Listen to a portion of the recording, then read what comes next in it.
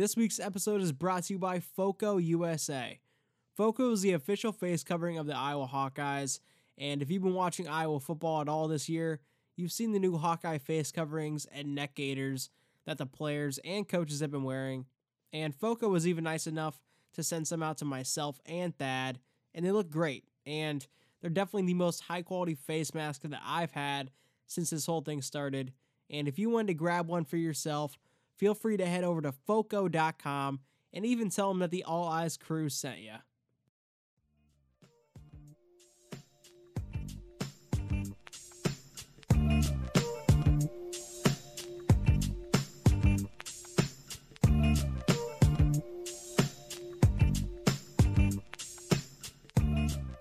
What's up, all of you beautiful people, and welcome back to the All Eyes podcast. And we actually do have some stuff to talk about today. We've got some draft declaration news, transfer news, and even ESPN released some early college football rankings for next season. So, there's some things that we can definitely hit on in this episode. But, first and foremost, let's touch base with Thad. How's the basketball coaching season going? How's parenting life? All that kind of stuff. Well, start with parenting, since episode 1, that was probably the biggest part of it. 3-year-old is sleeping a little bit better. Does not enjoy going to sleep, but at least will stay in bed right now, which is an improvement. She just won't keep running after me needing things. So a little bit of improvement there, but she does wake up pretty early most days and wants to get going. So that part, especially right now during basketball season, could improve. We were on the road last night, so didn't get home till around 11 o'clock. So I could use her sleeping in a little bit better, but all in all, things going really well. Basketball season's going really well for us, and enjoying getting to hear a little bits of Hawkeye football news. And unfortunately, just got the news about the Iowa basketball game being postponed against Michigan State. So kind of bummed about that, but ready to go for the week. Yeah, that was like the really big first hit of Iowa's basketball season with the Michigan State news coming out. And, that's such an anticipated game, even with Michigan State maybe not necessarily, playing up to the reputation of past Michigan State teams. But I still think that they're figuring out and they're a talented team, and that's going to be a fun matchup to watch regardless of what year it is. And, it's it's a bummer that, that's one game that maybe doesn't come back on the schedule, or if they can't find a time, and one less game that we get to see with Luka. I'm going to try to stay as positive as I can about it, that I'm glad we're having a season at all. And you could look at it a couple different ways. Yeah, missing a game or two. Hopefully it doesn't come back to bite them in terms of Big Ten Conference Championship. If you miss a game that maybe you win. So percentage points wise, hopefully that doesn't come back and haunt them. But I'm just enjoying the fact that for the most part, this is the first time, we're in January. It's the first time a game has been postponed or affected by this. So the fact that we've gotten these games in so far has been really good.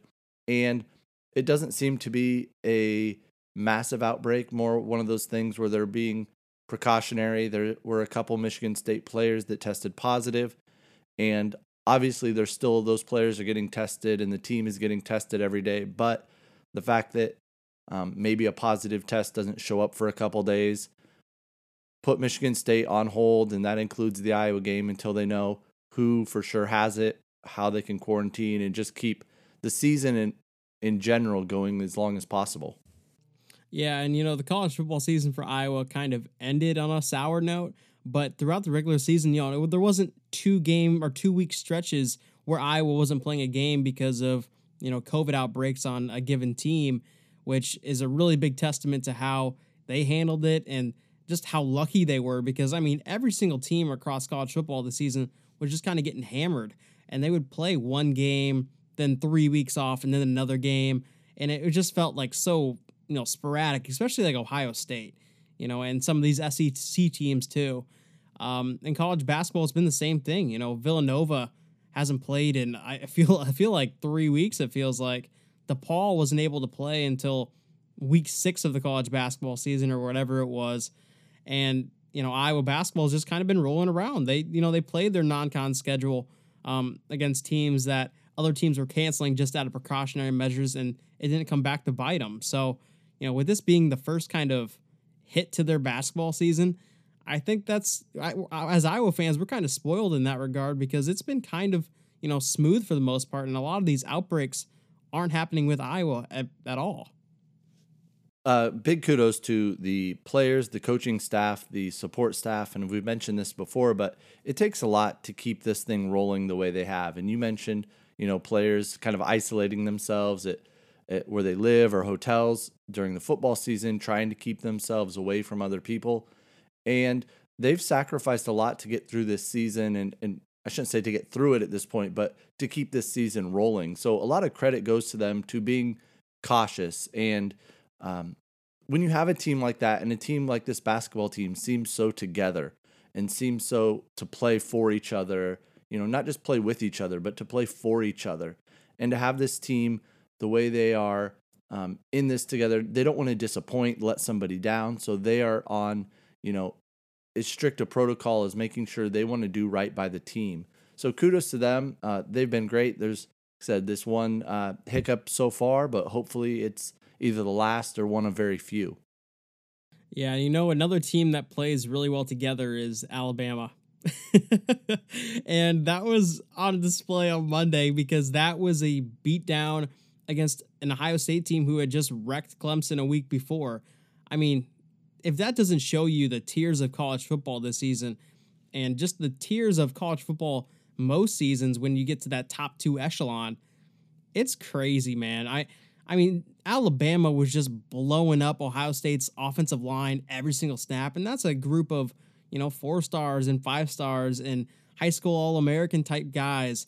And the running game for Ohio State, they just looked like so slow out there, and it lacked so much juice, and every single hit was a solo tackle, it felt like, or we're getting swarmed, and it was being successful. And, Justin Fields held his own. He made a lot of great throws in that game, but it just kind of felt like the silver lining, or, this one guy's doing it all out there, because the defense was getting slaughtered by Alabama from the jump. I mean, those two running backs for Alabama, Robinson and Najee Harris, they just don't look like they're on the same playing field. As they shouldn't be on the same field together. It's almost like when you watch a 5-star recruit going up against, lower 2A competition or something in high school, and he's just Mack trucking his way through the end zone, throwing dudes off him. That's just kind of how it felt like watching Najee Harris run. And to see that against Ohio State's crazy. Ohio State is an extremely athletic and talented team, but Alabama, like you said, they play at a different pace. Even it's just amazing to watch them. That run game, their physicality, and Ohio State was doing everything trying to create negative plays. They were really shooting gaps, and then Alabama took advantage of it with some play action and some different things, getting Harris the ball outside in their pass game, but also those quick slants as linebackers were trying to fill gaps and try to stop the run game. But just the general feel you get from that is just the pace that Alabama plays at in terms of the physicality at the point of attack, and when their playmakers get the ball in space, it's just something special to watch. And that team is so talented. It is very well coached. They play 3-phase football. Just everything you'd want to see in a football team. And as you said, just to show that they're just a tier above everybody this season, sort of like how LSU was last year. I mean, there's just so much talent across the board. And this Alabama team, in my opinion, is much better coached with the little things. That LSU team was so talented, and obviously they were well coached. They have both coordinators going on to bigger jobs.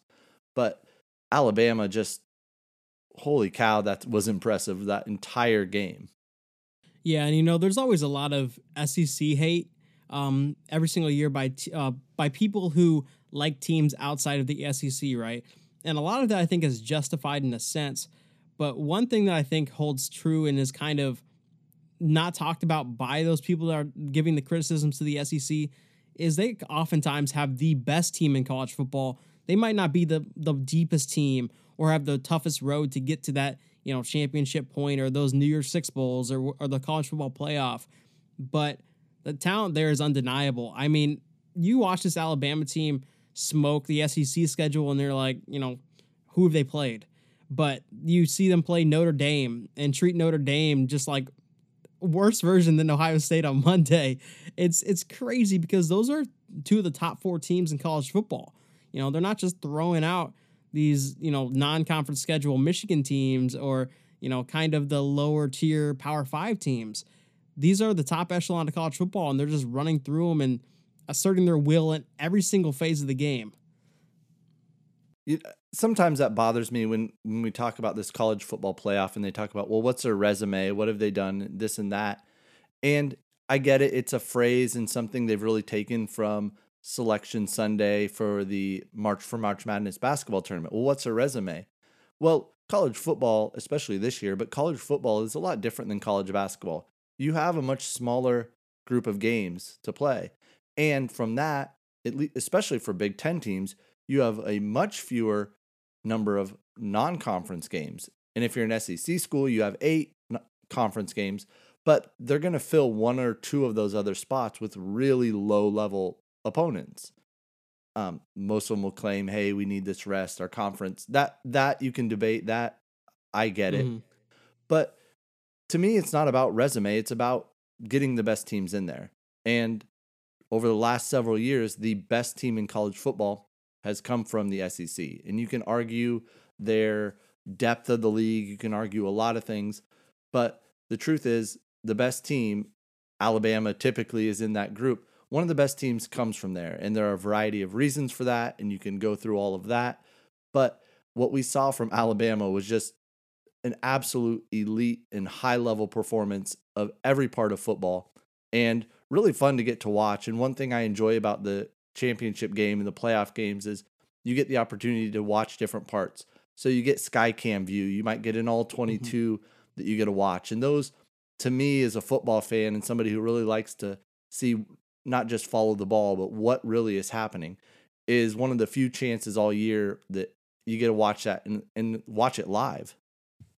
One of my favorite things from, those alternate streams that they offer for the national championship games and now the college football, like the first opening round games, is the coaching kind of war room that they do, because you learn so much terminology and just the way these guys think that are really great coaches. My favorite guy that went on there in recent memory was Dino Babers, who, has really no application to, Iowa analysis, because he is so different in just the way he thinks and the way he approaches the game. But the things that he says and the terminology he uses eventually can be applicable to Iowa, just from a conceptual standpoint and just the way the game's adapting. And, how do you defend that if you're, Iowa or in that kind of matchup with a team that is similar to a Dino Babers run offense? And I always DVR those because it's one of my favorite things that ESPN has put on. And I can't remember when they started doing that. I feel like it's been quite a while. But it's always one of my favorite things to do. I always make a emphasis to rewatch it after the day, and I'll even rewatch it a couple times and just take notes, because there's a lot of great guys that go on there. Gary Patterson was on there one year. I'm trying to think of some of the cool ones that they've had on there. I think maybe not Urban Meyer. I think it maybe was Dabo Sweeney, 5-6 years ago or something like that. But yeah, I love those alternate streams a lot. Yeah, they bring up a lot of great things, but you mentioned a couple names with those guys, and then all of a sudden you get the offense versus the defensive coach, and they're talking to each other about, okay, we're in this situation, we think you're going to do this, or we're expecting to see this, or we want you to get into this situation, and to pick up those things and see what those guys are thinking and how really. Those coaches, and we like to watch the game, but those guys are truly 1 to 2 plays ahead on everything. Like, everything is about what's coming next. It's not about so much there, or if a play doesn't work, well, was the design there? Hey, watch that one. The coach upstairs is going to notice that the safety stepped up on this. Be ready for them to come back to that look, and they're going to take advantage of the safety and how he's reading it. And we saw that from Alabama. In that game, all of a sudden they adjust an alignment, and they get a guy, just going to streak down the field, and all of a sudden a linebacker's chasing, and they get him in that situation where, okay, we know based off of this alignment, this is how you are going to try to match up. And we're going to take advantage of that, or we're going to take advantage of the way your safeties react to play action and things like that. So those, I really enjoy the alternate streams and the different things we get when we get to the college football playoff. And despite having such a crazy season, to still get that was a lot of fun. Yeah, you said it. They spot things so fast. It blows my mind. Like when I'm doing analysis over Iowa games, I have to put it in point 0.5 slow motion. I'm monitoring or taking note of the personnel groupings and, just like the formations that they line in pre snap, and I have it on pause. They're doing it all live. It's processing in their brain. And as the play goes on, there's like, oh, watch this player. This is what's going to happen here. It's so crazy how on top of it they are. But I always love that there's always every single year one or two coaches that just goes kind of mute, and it just it makes me feel good because it's not like I feel like I can relate to their position. They're in a room full of guys who are very, very smart, and they're just like, I'm just gonna be quiet and not. I'm just gonna come pipe in just in short little spurts. I think I'm gonna let them run the show. And you get a little insight to how those coaches operate. I've been around different coaches and mostly at college basketball level, attending practices and things like that. And you get such a variety of the way guys run a practice, and you see those personalities on those shows. You see the guy that's up there talking about every little detail, that's going into everything, that's really holding court. And you get the others that sit back, and you go to a college practice, whether it's football, basketball, any of those, and those sort of coaches, those traits show up. You'll have a basketball coach or somebody that he runs practice. He's telling everybody what to do. He's running it. The assistants are just kind of auxiliary guys at this point. And then you have other coaches where really the assistants are running everything. They're running the drills. They're doing a lot of the, talk off to the side, the coaching, the details. And the head coach is just kind of sitting back, organizing it all. Maybe he talks to one of the coaches who then talks to somebody else. So you get to kind of see those insights. And it's not to say that one way is better than another, but it's just interesting. You get those personalities. And I'm sure on the recruiting trail, those things show up as well. And talked about Dino. He's a guy that was really popular on the recruiting trail. And all of a sudden you saw recruits pop up interested in that system out of nowhere, really. Yeah, you can really tell which guys are charismatic, not just from, talking football perspective, but just their personalities, because there's a lot of like, side banter when they're doing those kind of shows. And you can just be like, you know what? I understand why some players or a high school guy would gravitate towards playing for that coach. Not only just because he's a smart guy, all these guys are smart guys, but just the added level of being charismatic and, methodically talking through things and expressing your point in a articulate way, in a clear way. It's really cool to watch because it's an insight that as college football fans we don't really get. We get the Kirk Ferentz press conferences where he lets loose a little bit, but we never really get to see him in his environment where he's talking football, bantering off with some other smart football guys. We get the clinic footage, which is rare, by the way, of Kirk, but that's just him talking. He'll like poke fun at the audience or talk to the coaches in the audience, but it's not like a conversation like that is. And that's just an insight that, that's what happens every single year in every single college football program behind the scenes. They get in the coaches' rooms, they talk about their strategies, they implement things, they talk about what they want to change. And these kind of discussions take place in-house. So it's really cool to see it with all these guys who are on the top echelon of college football. Yeah, and they always find guys that specialize in different things. So maybe in one of those games you have a spread offense. So you might get somebody like a Gus Malzahn in there talking about things that he's looking at. Or, all of a sudden you've got these defensive, maybe it's somebody with these blitz packages or these drop coverages. So you have somebody kind of giving a little insight into how they're viewing the game and what sort of adjustments they're making, what sort of calls and reads they're making.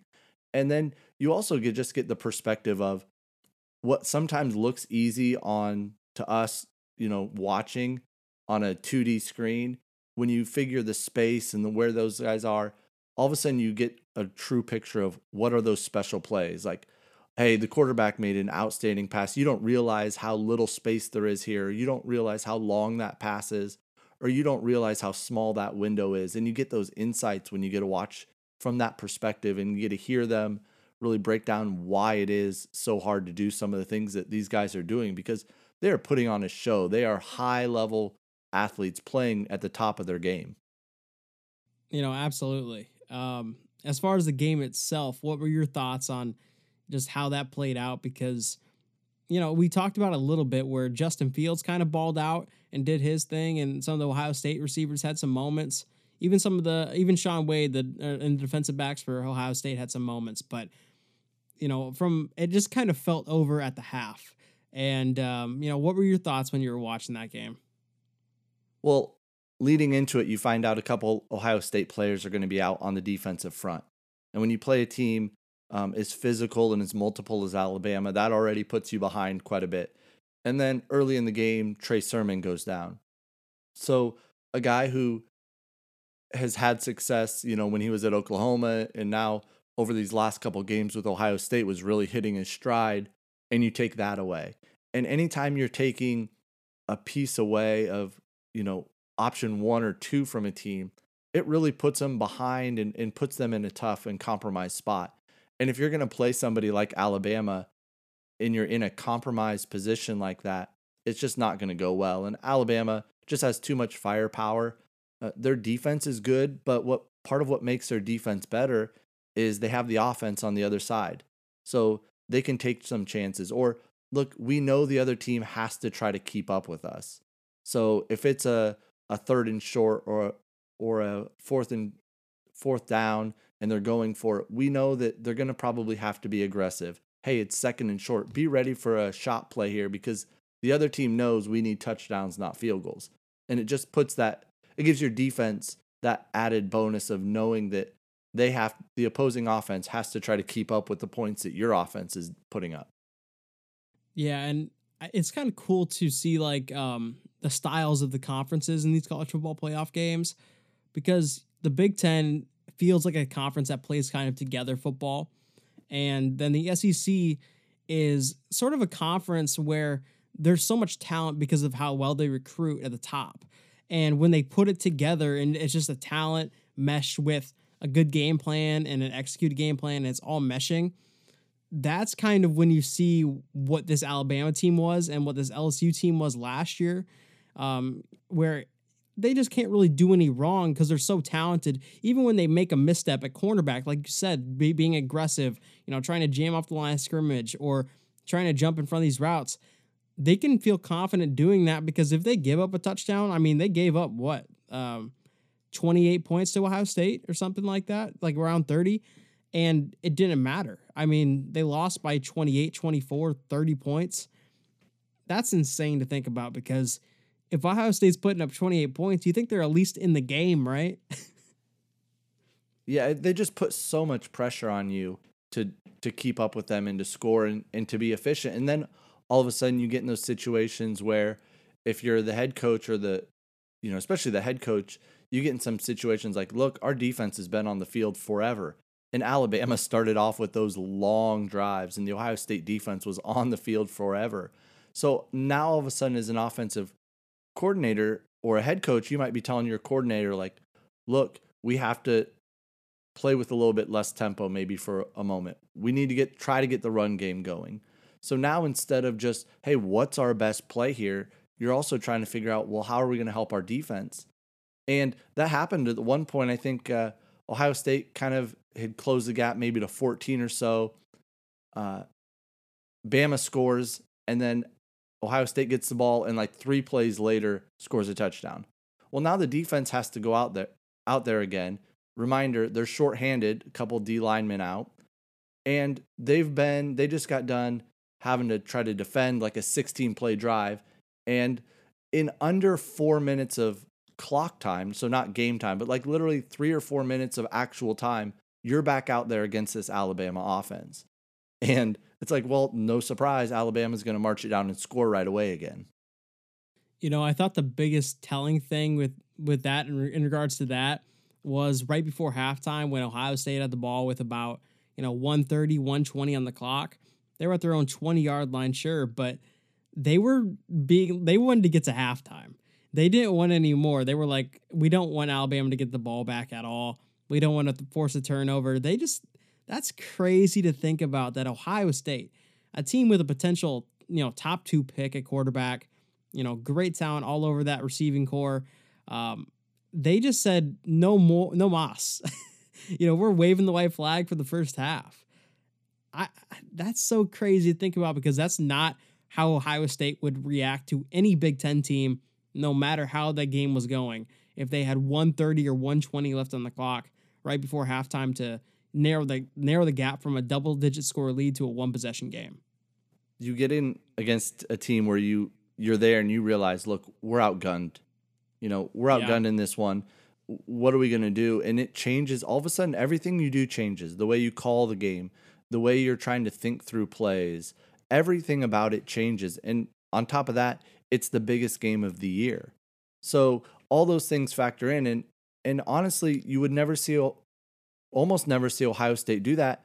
But it was probably the right move. Like, hey, we got to get to halftime. We got to try to figure something out, because nothing we're doing is working to slow this offense down. So can we do anything as a way to get a turnover, we need 2 stops. Can we get 2 stops, or consecutive stops of any way? And it just wasn't going to happen. And they're like, we need to get to halftime, sort this out, and find any way to just slow them down at all. Yeah, Ohio State kind of made a little bit of a run in that late third quarter, early fourth quarter. I think you were talking about earlier with like the 3-4 play drive, was super quick touchdown for Ohio State. And then immediately Alabama just answers without Devontae Smith on the field. I mean, it didn't matter whether it was not John Robinson, the backup running back for Alabama, Robinson, number 4, whether he was on the field or Najee Harris was on the field. Those dudes were getting 8 yards a pop and then sometimes breaking off, a 30-yard run. And it just, there was no way Ohio State was ever going to get a stop against those guys. When they got down in goal line situations, I was just like, they're kind of just biding their time. Eventually Alabama's going to break in the end zone, and they always did.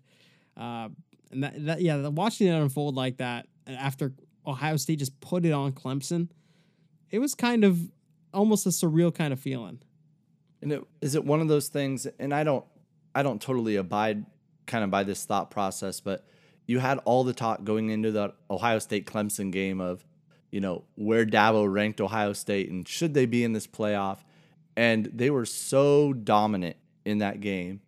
And is it one of those things where those guys, the national championship's a bigger game, but do you kind of exhale and all of a sudden like, okay, we kind of did what we really wanted to? Not that you don't want to win the national championship game, but there's so much emphasis sometimes on, hey, we got to win the first one, and here's what they said about us, and let's show we belong. So part of me is like, is that happening? But the other part of me is just like, look, you ran into Alabama. They're the best team in the country by a wide margin. You can be as prepared as you want. You can have all the right things drawn up. But when the other team is better than you, over the course of the game, they're just going to score more. And I think there's something to expending your emotional high the previous week in just college football or even college basketball, whether it's the previous game. When you have a big win over a rival team or a team that, that's built up like that Clemson-Ohio State game was, and there was just so much energy from Ohio State in that one. And a lot of that's just really expended because, leading up to that Ohio State Clemson game, you have about a month block of time from your previous game, right? And then immediately after you win that game, you're playing Alabama in the national title, where they just had a cakewalk against a team that everybody knew they were going to beat. They probably knew they were going to beat. And Ohio State already kind of felt vindicated for beating Clemson because a lot of people were writing them off and saying, oh, we're about to get Clemson, Alabama 3.0. And obviously that didn't happen, but you have to wonder how much just emotional energy Ohio State kind of expended in that game.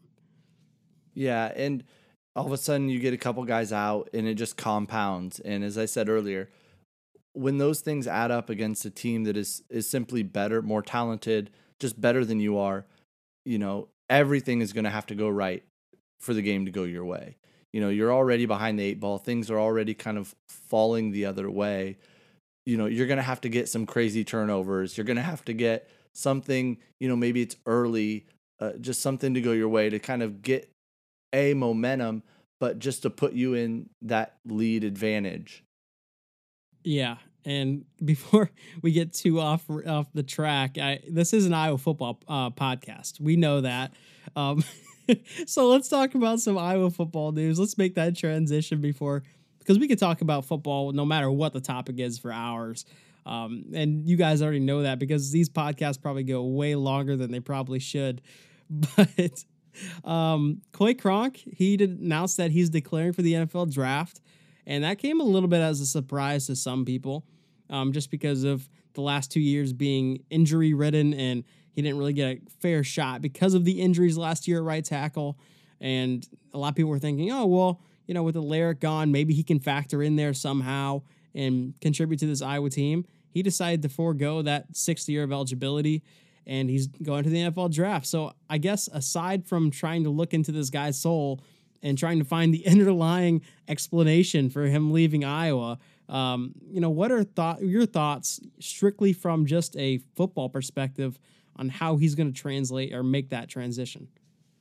Yeah, it's really too bad we didn't get to watch him at Iowa as a healthy player because after we found out that he was transferring as a grad transfer to Iowa, I went back and watched some of his film, and he played left tackle over 40 starts at Indiana at left tackle and showed really good feet, good hand placement, was an exceptional tackle.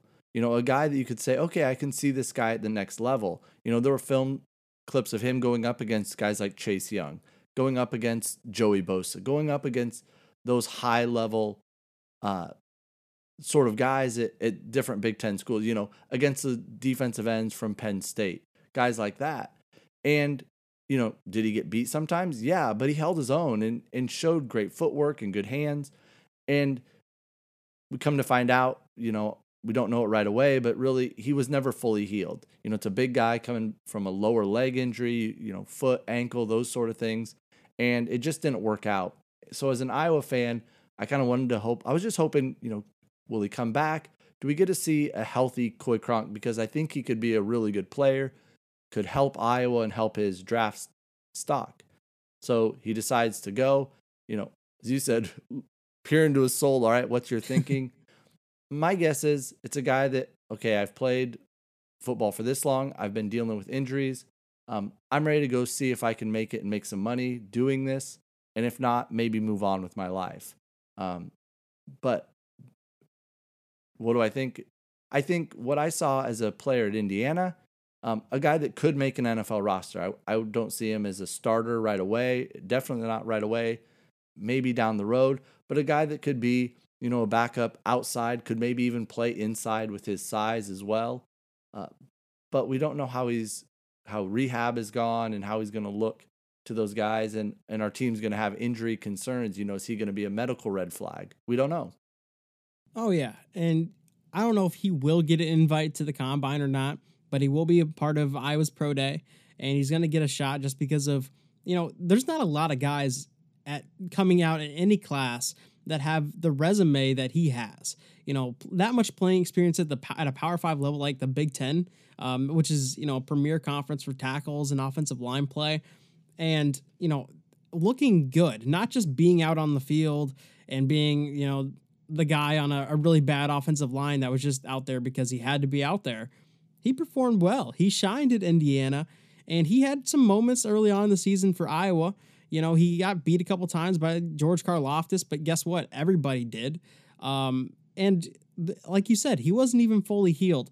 And so for me, just based on what I saw at Indiana and based on his resume, he's going to get a legit shot at the NFL level. He's going to be a UDFA probably or a tryout guy, but he's one of those guys that just screams, I'm going to land on a practice squad. And because of so many injuries at the NFL level to tackle spot, he's going to get called up at some point. He's going to latch on and hold on if he does truly love football, which, you can always make that assessment on any player if they truly love the football or if they're just, there because they've always played it and they're just, trapped in that box. But you have to understand, tackle play at the NFL level sucks. It's not a deep position. Nobody likes carrying that weight and being a backup on the practice squad for more than 2 years. It's not healthy being that heavy. And, when you see NFL guys, offensive linemen retire, there's a reason why so many of them run marathons and immediately lose 80 pounds in weight. It's because it's not natural to keep up a 300 plus pound frame on a 6'5" or 6'4" body. You see it in Joe Thomas. You see it in Alan Faneca, who lost immediately 90 pounds and now is a cyclist. It's just those kind of things where if he does truly love football, I think that he has enough talent to latch on and hold on to a spot for 4, 5, 6 years, maybe even more. But that's all the way up to him, I think. You mentioned that, and all I can think of is those pictures of Marshall Yonda just a couple months after he retired. And he looked like a totally different guy. And that was one of the baddest dudes in the NFL for a long time. Mm-hmm. And then there he is, you mentioned, out on his bike, looking fit, like he's been doing that forever. So, as you said, that's a tough spot to live your life that way for a while. And, it's a lot of work. And those guys, have to train and do everything else. And then, as you mentioned, at tackle, now all of a sudden you've got to go against some of the premier athletes in the world playing outside linebacker, playing defensive end, and like, hey, good luck. Here's a one-on-one matchup. So I hope he gets a shot. I hope he's healthy, and I hope he gets that chance to show scouts and to show a team what he's capable of, because he came to Iowa and they put him in the lineup right away. Like, hey, this is our right tackle. This is our guy. So obviously the coaches at Iowa had a lot of respect for what he was capable of doing. And unfortunately, we didn't get to see a lot of it. I think he's got a chance to, as you said, whether it's as a free agent, undrafted, whether it's getting on a practice squad and working his way up to a game day roster spot, he has that opportunity. He has that skill set that he could do that. And it's just a matter of, do injuries go his way and do a couple other breaks? Does it work out for him? And now all of a sudden for Iowa, now it's just one less guy that you have coming back. Again, it was a toss-up anyway, but another guy you don't have coming back that you've got to figure out what's our plan to fill that spot. Yeah, I absolutely agree. And obviously we wish him the best of luck. Obviously, it's not like a thing of we're mad because he didn't come back and all that kind of crap. I mean, he was a Hawkeye. He came to Iowa because he wanted to come to Iowa and get better. He left another Power 5 school in the Big Ten that had a heck of a year. They won 8 games, 8-2 or whatever it was. It was one of the best years in Indiana football history. He willingly left that team to join Iowa because of the success that they've had at the tackle spot and on the offensive line. He wanted to get better. So that's really awesome that he kind of shared his time with the University of Iowa and just us as fans. I guess some other news though, Julius Brents has a landing spot. He just announced that he's committed to Kansas State, which I think is a pretty good spot for him, just based on, I haven't seen a lot of Kansas State defense in the past 2 or maybe 3 years. I can't remember when they had their last safety prospect in the NFL draft, but they always put out a number of kind of rangy safety type guys. And we talked about it, how he was kind of in a weird spot in Iowa's defense where he just kind of was a positionless kind of guy that they were trying to slot in at nickelback or a corner. And that's just not his true kind of position. I think Kansas State might offer a little bit better sort of outlook or projection for him if they are still in that kind of defensive structure. And, he landed up in another a Power 5 school, which is kind of cool. Yeah, the other thing that's going to be, for him, if he wants to be a next level player, is if you're in the Big 12, there's going to be plenty of film of you in coverage. Whether he's playing safety, whether he's playing corner, he's going to have to be in coverage, and he's going to have to make tackles in open space. And that's something that I thought he was really good tackler in the past, and he missed a few tackles early in the season this year. But again, pretty small sample size. He wasn't outside of that first game. He wasn't in there a lot. So You miss one tackle and it seems like a lot because you're only in there a little bit. But, I think he's a good tackler. I think he has a chance, to be an impactful player, especially with his size and how rangy he is. He can cause problems in that conference in coverage. Yeah, and another thing that that conference is known for with their safety play, especially from teams like TCU and Oklahoma over the years, is those safeties are around the line of scrimmage and dropping back and blitzing and sort of acting as a multiple kind of threat so often. I think they're the position that West Virginia actually named their one of their safety spots is a spur linebacker safety kind of hybrid role, and essentially, it's just kind of a 4-2-5 guy that moves all over the field and can play the Carl Joseph role of, coming down in the box, laying the boom, or just blitzing off, from the nickel spot. And I think that's kind of where we had him slotted or pegged as that kind of player. But Iowa didn't really need that kind of player. And so now you have this thing where you can watch as he transitions from a completely different defense in Iowa to a completely different defense in Kansas State. And now you have those two films to compare him when he, if he ends up making that transition to the next level. You have two different conferences and two different, film on this guy from two different seasons. So it's going to be interesting to watch him at Kansas State, and I'm pulling for him. Yeah, it's one of those things I always enjoy getting to watch when somebody leaves the program, as long as they're in good standing, how do they react? How do they perform at their next school? And as you mentioned with Coy Cronk, you know, I'm still going to be cheering for them. They spent their time in Iowa City trying to get better, being a Hawkeye, and somebody who, guys that aren't getting in trouble, they're doing things the right way. So those guys want to play. So I never blame somebody who transfers that is behind some guys on the depth chart, because you put in all that work, you want to play. So hopefully he's able to go to K-State, get a lot of playing time, show some film of what he can do, because you guarantee somebody with a pedigree like that wants to play at the next level. So this is his opportunity to put out his film and show what he can do. So I hope he plays really well. I hope he's really successful there, and hopefully he picks off a few Brock Purdy passes next year. That would be fun. Yeah, see, there we go. We found the edge on how we can cheer for Kansas State next year. Julius Brents killing Iowa State. There we go. I love it. In other news, ESPN did release some college football rankings. It's like the way too early kind of stuff. So USC's up there for no real good reason, and Iowa State's actually ranked at 8th on their ranking, and then Iowa comes in at 12. I don't know if you saw this poll, Thad, at all, but it had some interesting ones on there. What are your thoughts on just, I guess, Iowa's ranking spot at number 12? I'll try pulling up who's ahead of them. Yeah, I kind of glanced at it. I haven't looked at it a lot, but I did see where Iowa State was. I did see where Iowa was. And, it's one of those things that it's more of a reflection of how did you finish last year? And I think this Iowa team, that's about where the 2020 team ended the season, slotted in that kind of, they were playing like a top 15, top 12, top 10 type of team. So looking at next year, there's just a lot of unknowns. And do I think they could finish that high? Absolutely. Do I peg them? Do I think they're going to be a top 15 team right out of the gate? That I'm not so sure of. I have a lot of questions along the defensive front.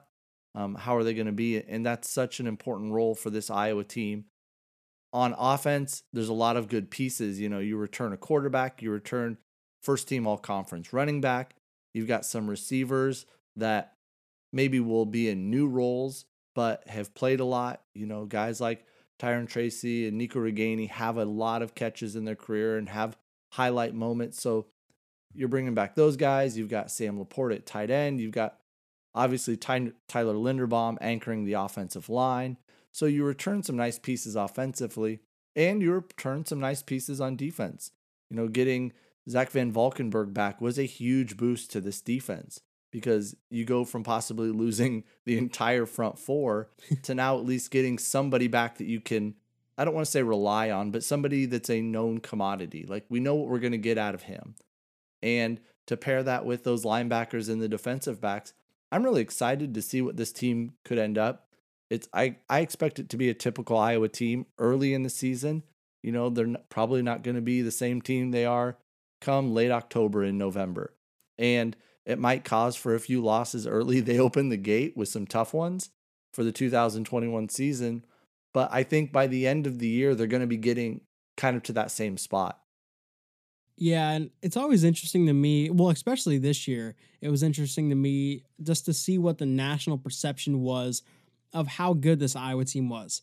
Because, they jumped out to two quick losses and sort of kind of fell off that national radar as, being this team that was returning a lot of quality starters and had a lot of budding potential with Spencer Petras and guys like that. But as the season went on, obviously we talked about it every single week on the podcast. This team looked exceptional. They dominated every single matchup they were in, almost, except for maybe Nebraska.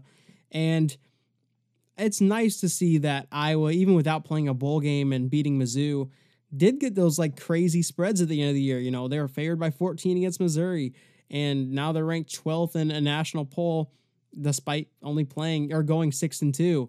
And, just to name some teams that are around the Hawkeyes, just to give you an example of kind of where they're being pegged nationally. So they're in front of the Oregon Ducks. They're in front of Notre Dame. They're in front of Florida. And they're one spot behind the Cincinnati Bearcats, who nearly won a New Year's Six Bowl. And, ahead of them, it's like the college football playoff teams, Texas A&M, Georgia, and then Iowa State, North Carolina, and a weird USC in Indiana. How good Indiana is, I don't know. Maybe this was a magical season for them, or maybe it was a sign of things to come, and that program is getting back on track because maybe Allen's a pretty good coach. Yeah, Indiana's the one that I'm just not sure of, and I don't want to judge anything by the bowl game because obviously losing Penix Jr. totally changed that team, and that's something you take away such a dynamic quarterback like that it does change the outlook of how they're going to perform in that bowl game. But that said, you go through their season and you watch what they did in the Wisconsin game. And again, Penix was out for that game, but neither team did anything offensively really for that entire game. You look at the first game of the season and that game against Penn State and what looked like, this awesome game. We beat this, Penn State, who were expecting to be so good. Well, it turns out Penn State sucked. Yeah. They were bad. That was a bad Penn State team. And especially at that point of the season. And yeah, the Ohio State game was exciting, but you kind of start digging into it, and the score, in my opinion, wasn't really a reflection of Ohio State was in control. It felt like that entire game until, kind of a couple little things at the end. And Ohio State was down a couple guys at certain spots. So, yeah, they played Ohio State really well, and that was kind of the one key. That was the best thing they did all year, was play Ohio State close. But, you return a quarterback, there's a lot of hype. There's a lot of hype about, Coach Allen and Penix at quarterback, and it's a team that has a nice recruiting base. I mean, you have Indianapolis, which has a lot of great football, and the state of Ohio turns out a lot of great football, and right there. And, so they're in an area where they can recruit. And even if they're not getting the top tier in their area, there's a lot of really good players and a pretty small radius. So they can pick up those guys. And it is a team that could improve on that. But I just don't see, I guess I have to see it again from Indiana before I believe they're really that sort of team. Yeah. So that dive for the 2-point conversion to beat Penn State in week 1, it was eerily similar to when, for me at least, just based on how the national media perceived it and how it was talked about and how they made shirts about it. Do you remember a few years ago when Texas was playing Notre Dame and it was it was like Shane Buechele versus Deshaun Kaiser and that kind of matchup, and Texas ends up winning in like triple OT, and ESPN goes, Texas is back, folks. And then they go 5-7. That's kind of how it felt like to me. Obviously, Indiana put together a good season, and this was a much better team than that Texas team. But they kind of got more respect because of that win against Penn State, just kind of like how Texas got respect for being Notre Dame when Notre Dame turned out to be bad and Penn State turned out to be bad. But coming into the year, those were two teams that are, blue blood kind of programs with a lot of history, and they were highly ranked coming in. And I think that affected the perception of how good they were the rest of the season, even though, well, obviously we know how it turned out for Penn State. You just always have to take those first couple games with such a grain of salt because, as you said, we just don't know. Like, you come in thinking Penn State's really good, and it turns out they're not very good. And I would say the same thing after Iowa's lost to Northwestern. I'm like, oh man, this is rough. Turns out Northwestern was really good, especially that defense, and the offense was creative enough to get enough points to win a lot of games. So it's one of those things that when you look back at the season, what do we really see? Well, for Iowa, first loss, the Purdue loss, we look back, that was a bad loss, and there were a variety of reasons. Obviously, the turnovers, those fumbles, and the high uncharacteristic penalties, and those sort of things. Northwestern should have Iowa won that game, in my opinion. Yeah. Do I think Iowa was better than Northwestern this year? Yeah. But when you look at the totality of the season, you see how it happened. We saw this Northwestern team give every other team they played troubles with their defense. You saw them find ways, regardless of who's out there on offense, what's going on, they found just enough ways to get points. So when you step back and look at it, Indiana's season was really defined by a win over a bad Penn State team and a loss that was fairly close, score-wise in the end, to a really good Ohio State team. And, it's fair to judge, they, to their credit, they won their other games, and that's what you have to do. I just don't see this team, that Indiana team, being that level next year, but maybe they'll surprise us. Yeah, and Indiana's had some years where they'll win 7 games or make a bowl game unexpectedly when they had Tevin Coleman, for example. That was a big one. And they've turned out some decent teams that can win games, but they just haven't experienced that long sustained success. Even when they've had, they've been a pipeline for guys going into the NFL. They produce quite a bit of talent, and like you said, it's because they're in a kind of that prime spot next to Ohio, Indianapolis in their state, them being kind of seen as the flagship program of Indiana. But the second that Purdue started to rise up and they were stealing some recruits, then you have that kind of battle right there. It becomes more interesting, and it'll be interesting to see if Allen is, a one-off kind of coach where he has that one dream season and then it kind of sinks, or if he can find a way to be a program builder and just reestablish, this team that obviously has a lot of resources behind it. And I'm always a little bit hesitant to fully endorse those coaches that are that rah-rah guy. Yeah. And with him, I totally think it's authentic. Like, some guys you feel like it's not really authentic. I totally feel like it's authentic with him, and it might end up working.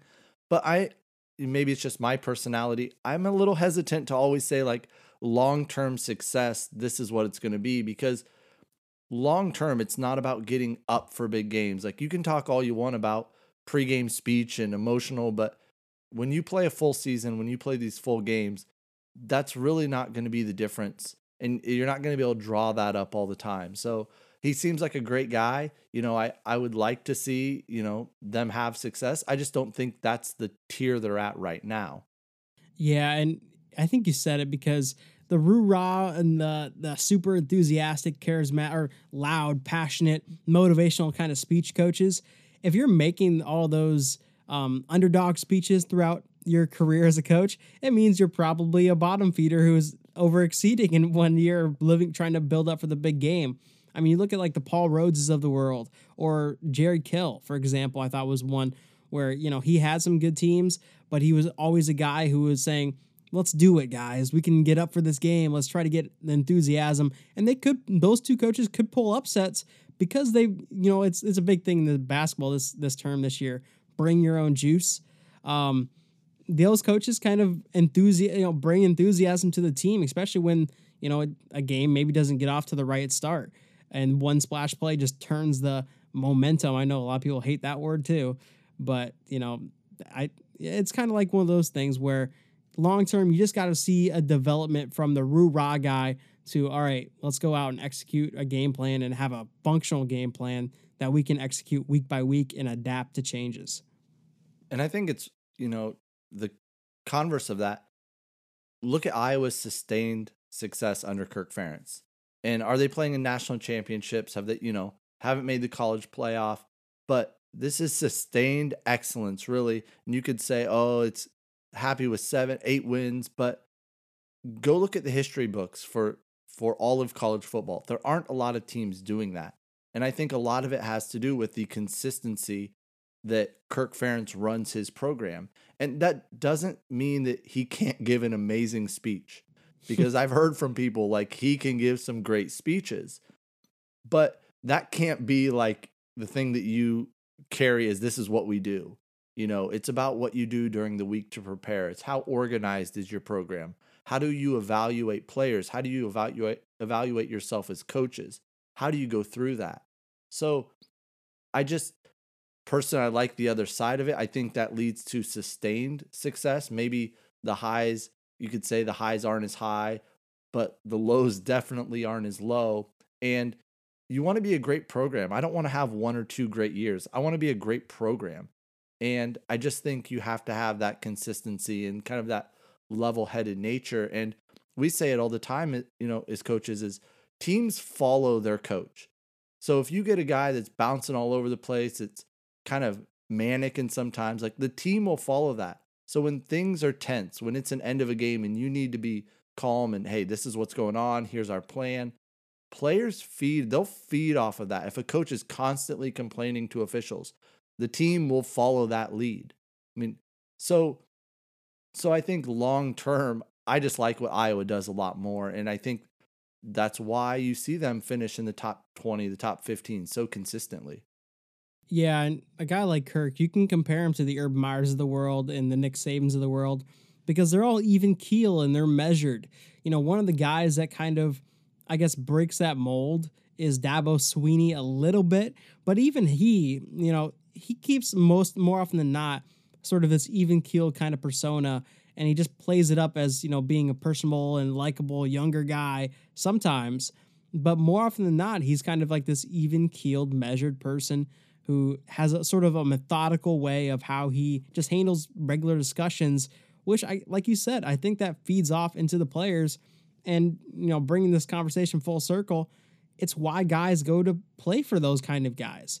They're not expending a lot of that emotional energy, following this coach who's bouncing off the walls after a trick play touchdown or something like that.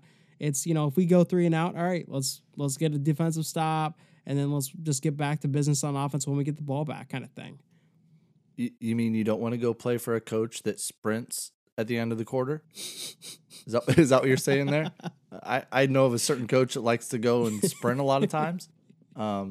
Yeah. I don't buy that sort of thing. And if a player, if that's what they're into, those are the type of players you're going to get. And to tie this back to Iowa, I think they've done an outstanding job the last 2, 3, 4 years of evaluating the players and finding the guys that are going to fit well in their system, the way they coach. They want guys that love football. And somebody had a great quote. I can't remember who it was now. But do you love football or do you love being a football player? And those are 2 totally different things. And if you want to play football at Iowa, you have to love football, not being the football player. And that's something I think Iowa has done an outstanding job of evaluating who those guys are, getting them into the program, and then helping them become the best player they can be. Yeah, I think that was Joe. Well, at least I don't know where the quote originated from, but I know Joe Klatt recently tweeted it out, and I love that quote because it's so true. There's certain guys who view themselves first as a football player, and there's certain guys who are just grinders and want to get better and are just truly invested in, and are just trying to get better as a football player before the persona of what being a football player brings. Yeah, I love that quote from him. Yeah, I just think it's so apt in how you see these teams. And you watch, back to that national championship game. And not to say Ohio State isn't this way, but you watch Alabama, those guys love football, and some of them, I'm sure they love being a football player and all of that. But those guys love football. And if you want to have an outstanding team, a team that has a chance to do that, you have to have guys that are in that. And I think that's one of the reasons I have such high expectations and high hopes for this Iowa basketball team is you have guys that love basketball and love playing together. I mean, obviously everybody saw the workout clips of Garza all summer. But you see somebody like Connor McCaffrey, who just constantly is grinding and does all of the little things that you need. And somebody like Jordan Bohannon, who comes back from 2 hip surgeries and is still trying to find his way early in the season. But that guy is a gamer. I mean, he comes out, he is going to play, have the biggest moments, and he's going to be, the best player in the best moments. And that's why part of me is so excited to see where does this Iowa basketball season end up, because you have a group that loves basketball. I mean, you can't be diving all over the place like Keegan Murray unless you love basketball. And it's the same thing for football. You want to see those guys, somebody like Tyler Linderbaum, when he's trying to chase down Tyler Goodson on an 80-yard touchdown run in the snow against Wisconsin. Like, that is a love of football and a love of your teammates. And that's when those special seasons happen. Yeah, and I think this is a great time to wrap up the podcast. But like you said, this basketball team is just so fun to watch because they just feel there's no ego kind of centric dynamic to this team. It's so mesh and the ball movement's incredible. And so everybody can contribute in their own kind of special way. And one of my favorite moments watching them recently was in that Rutgers game when all the starters pretty much got subbed out and Aaron Eulis comes in and Ugandale comes in and Keegan Murray's stepping up. And they had a plus, score on and differential just in those minutes that they were playing. And they played for about 5 or 6 minutes. They contributed some solid minutes in that game, and a game that Iowa won. And you know what I saw on Twitter was, why is Fran benching all of the starters in the key moments of a tight game in the Big Ten? And those guys just showed up. And when you saw Aaron Eulis make a play or Keegan Murray make a play, the bench, like Joe Wieskamp was getting crazy. Everybody, CJ Frederick, Jordan Bohannon, all those guys were just losing their minds on the bench. And that just feels like one of those special teams that just only happens once every 20 years. And we get to watch the benches more this year without the crowd. But you want to see, what a team truly thinks of each other, watch the bench. Yeah. Especially when the younger guys or kind of the backups are in. If the bench, if guys are sitting there and they're quiet and they'll stand and clap or do a little bit, but you get to see how much they enjoy playing with each other and how much they enjoy being teammates. And the best teams always have that. You go to state basketball tournament for high school, you go to the college NCAA tournaments and watch, if you get a chance to watch that live, especially watch those benches and you get a really good feel for the type of team and teammates they are. And does that always equate to who wins? No. If one team is just a lot better, they're going to win. But when you have a talented team like Iowa has, but the type of chemistry that they have on and off the court, or at least what they seem to have, I don't know any of them personally, but everything we hear about them is that way. So, unfortunately, one game postponed, hopefully not canceled. But I'm excited to get to watch them again because it's such a fun team to watch, and we get to enjoy, a probable player of the year and a bunch of really good players. Yeah, and we've always said it on almost every single podcast, I think, but right now Iowa fans are kind of spoiled. Caitlin Clark, Spencer Lee, Iowa basketball, a lot of other great wrestlers too. It's just a fun time to be a Hawkeye fan. And there's going to be plenty of stuff for us to talk about, moving forward, especially, and just to follow from articles and things like that. And that's always a fun thing when you can get away from the football season and there's still stuff to talk about. NFL draft comes along, there's going to be Iowa Hawkeyes to talk about.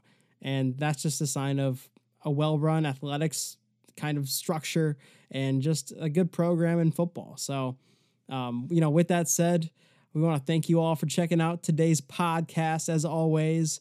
And unless, Thad, you have anything else you want to say, I think that we're just going to kick it off.